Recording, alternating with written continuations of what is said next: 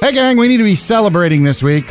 What is that, Sam? I take a random assortment of journals and periodicals at the house, including the New England Journal of Medicine. Yes. And I was sitting in the reading room the other day, and I don't need to know where. Thank you. According to the New England Journal of Medicine, this week is the week we weigh our lightest the entire year. Oh, right, because holidays coming. Holidays are about to kick in. This is going to go all the way through the first week of January, and then we'll start to lose our weight, which takes about 5 months. This is according to their findings. Well, so we get around to the first week of October, and that is when we are the lightest. Those jeans will fit this week. You know, it's funny about Wear this. my jeans today. And since this is Murphy, Sam, and Jody after the show, I haven't really mentioned this on our regular show yet, that you would say that, because I've actually lost another 10 pounds. I got on the scale the other day. I'm 193, and it's the first time I've been below 200 pounds in, I don't know. A long time. Since last Christmas when I really pigged it out. Yeah.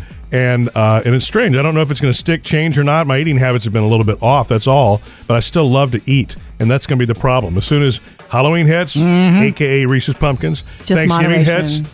Do they make turkey pumpkins yet, Reese's? Probably. And They then- eat trees. Yeah, and then the Christmas tree, Reese's eggs. Yeah. It's not just all Reese's that'll put it on, but that's kind of the enticement. Yeah. You know what?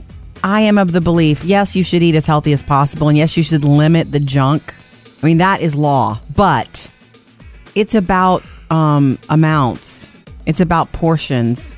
You can have a Reese's cup. You just can't have 3 after dinner Well, what's every the night. point? You know? Yeah. It's about what is it portion? That's what I'm talking about. Portion control. Portion control. That's what it's about. Like if you don't want to do some crazy diet and leave out complete food groups, don't.